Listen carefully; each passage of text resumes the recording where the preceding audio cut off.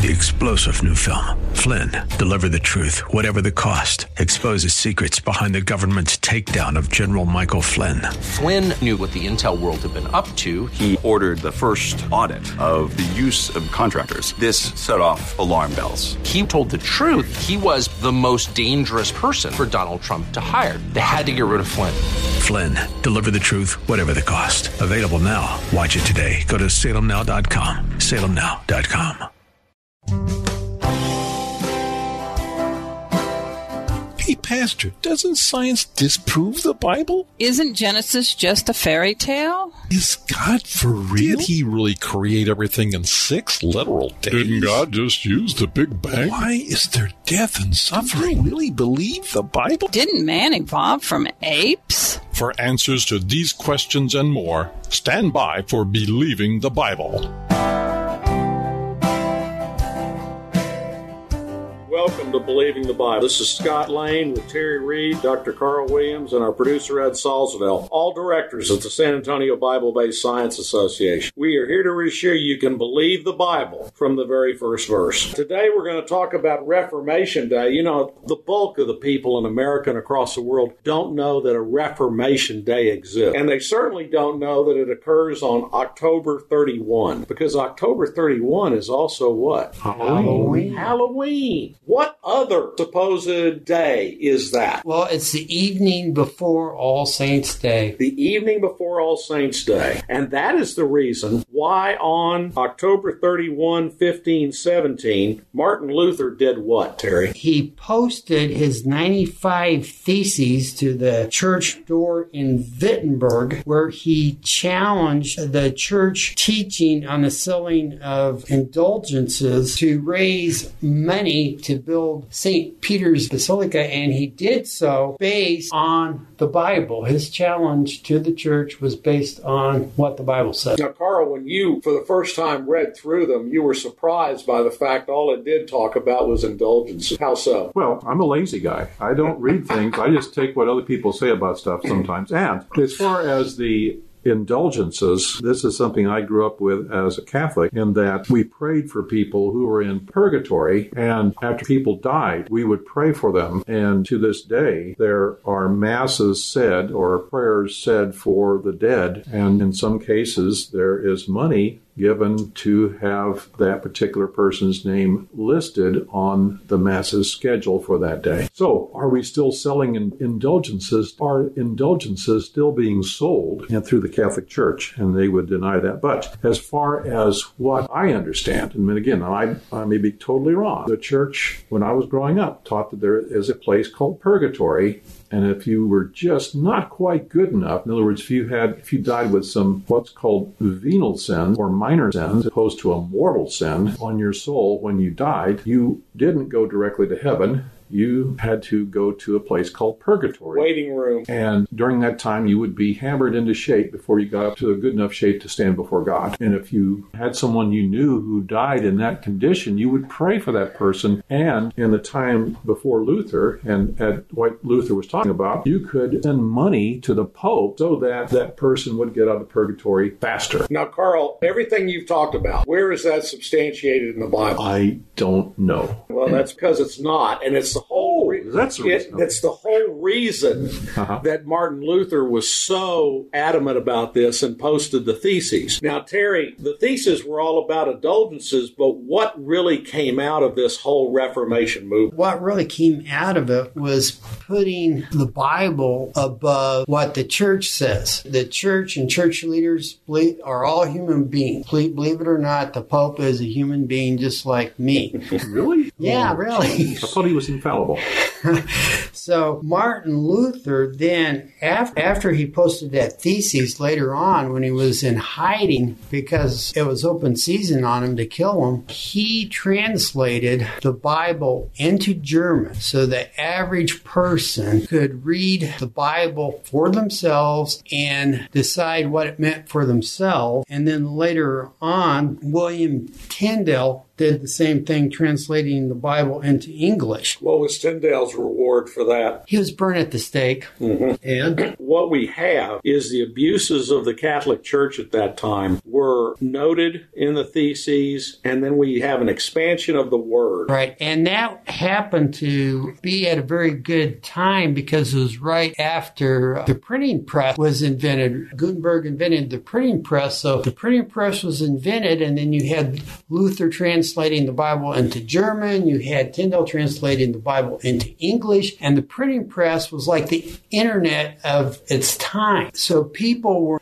not depending on the church telling them what the Bible said and what it meant. Why had there not been widespread reading of the Bible from the point that it was put together as canon from the 3rd and 4th century AD? Well, one thing, it was written in Latin. Most people can't more than read that, Latin. it was expensive to Right. produce a book. Right. And so, like you said, Gutenberg essentially made books affordable for the average person. And then we have people like Luther and Tyndale who would translate from Latin into the native language. But even then, Latin was fairly commonly taught. So not necessarily the average person, but it was very common for people to know Latin, to understand Latin. Latin was a language at Luther's time of science. So every scientist would be able to read the Bible in Latin, but it was still horribly expensive to buy a handwritten book. So multiple reasons for why Gutenberg's printing press made a big difference. And also the Tyndales and the Luthers of that time who translated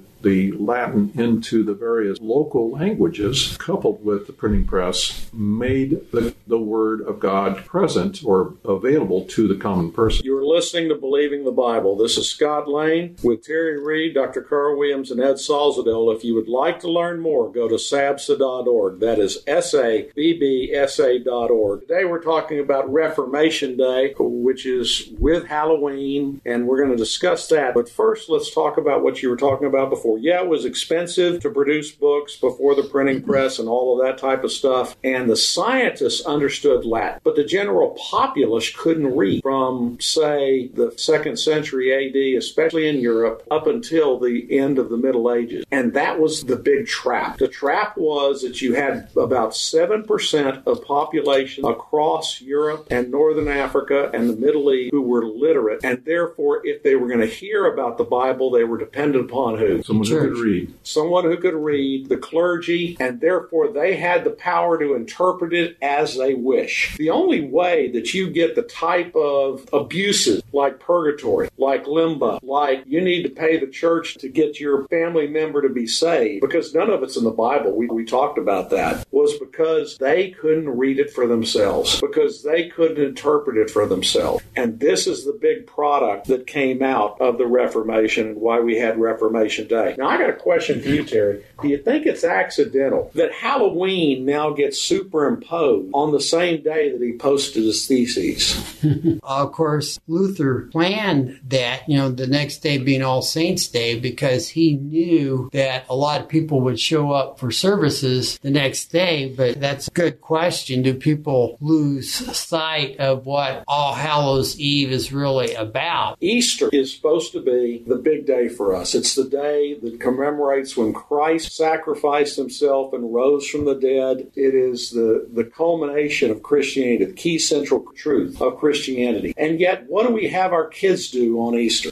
Hunt for Easter egg. They have an Easter egg hunt. Why do they have an Easter egg hunt? Because it's been commercialized with the Easter Bunny. Do you know what the historical background is for that? I've forgotten. It goes back to England, because when they tried to Christianize the Angles and the people who were there, they, at the same time, because this was during the spring, at the same time that they were having Easter on the Christian religion, they were having fertility rites there with the Druids and the others there. And so what they did, thinking themselves bright, is they combined the two. Well, they combined the two, and now we can't even tell the difference with what we transmit to our kids. We have clouded the issue. Now, do you think we came up with that idea on ourselves, or do you think that went straight from Satan? Got to be from Satan. Did God really say? Yeah. I submit the same thing with Reformation Day, with All Saints' Day, and with Halloween, because that's the focus for America today on October 31. It's not All Saints Day the next day. Right. It's not the Reformation that occurred. It's Halloween because Satan wants us concentrating on other things. What do you got, Terry? I think the key takeaway is, or the key application today is, when the church has a position supporting theistic evolution, or when the church even adopts the woke agenda, do we have to, or should we accept that just because church authority says that? That's the position of church leaders. Or do we go back to the Bible and use the Bible as authority? That really was the rub between Martin Luther and the Catholic Church. Are we giving total authority to the Bible? Or are we saying that the church has total authority? That is the rub today, because we will get different answers to these questions by people who are compromising with the Bible, compromising with supposed science. And is that really what we're supposed to be doing? Well, if you read in the book of Acts, the Bereans were questioning the Apostle Paul on what he was saying. Well, if you could question the Apostle Paul, I don't think the Pope or any other church leaders of any church are above questioning. And what was the result of them questioning what Paul said and comparing what he said to the scriptures? Well, they found out what Paul was saying was scriptural, and it says many Jews believed, as did many of the prominent Greek women and men. So I don't think it's wrong to question church authority. We put biblical authority above church. In point of fact, what all of y'all should be doing whenever you hear a sermon, whether it be at your own church or whether it be on TV, is you need to be checking their proof texts to see whether the scripture they quote is actually being applied correctly. There are people, sadly, out there who are deceivers, who twist the Bible, who slip in a 10% of lie with 90% of truth. And we need to be discerning of that, and that's what the Reformation gave us. We recommend that you check out Terry Reed's book on his website at Why Should You Believe. You can get access to a whole range of Dr. Carl Williams' books on Christian historical fiction on Amazon.com. And we also recommend Scott Lane's new book, What If God Wrote the Bible, which is available on Amazon, Barnes & Noble, and everywhere else. Information for creation events in our area are on our website's calendar page. For more information or to schedule a presentation, go to sabsa.org or call 210-599-7240. When you go to our website, you can click on a link to our newsletter. Our website has a link for contact information on which you can order our newsletter to be emailed to you, or you can call us. Also go to whyshouldyoubelieve.com. That is Terry's website containing articles looking at current day issues from a biblical perspective. SABSA meets the second Tuesday of each month at 7 p.m. We are now meeting at Faith Lutheran Church just south of the corner of Jones-Maltzberger and Thousand Oaks. There you will find biblical apologetics and creation science teaching found nowhere else in Bexar County, as well as the availability of books and videos on these important subjects. If you missed any part of this show, you can listen to the show anytime by going to the AM 630 KSLR, the Word in South Texas website. Click on KSLR Podcast, scroll down until you find Believing the Bible. Please join us again next Saturday for Believing the Bible. I'm Scott Lane, and for Terry Reed, Dr. Carl Williams, and Ed Salzveld, thanks for listening, and we hope you found today a reason to believe the Bible.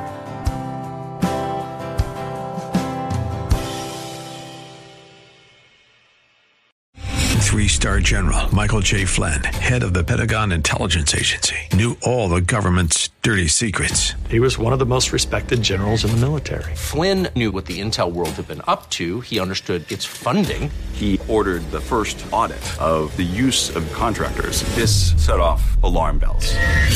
The explosive new documentary, Flynn, Deliver the Truth, Whatever the Cost, uncovers the facts behind this scandal. Flynn told the truth. He was the most dangerous person for Donald Trump to hire. I find out the worst enemy that I'm going to face in my life is right here in America. They took my assessment and they wanted me to change it. And I was like, I'm not changing it. They had to get rid of Flynn. With in-depth interviews, archival footage, and never-before-seen personal records of the man behind the headlines. I just felt like I was drowning. Flynn, Deliver the Truth, Whatever the Cost. Available now. Watch it today. Go to salemnow.com. salemnow.com.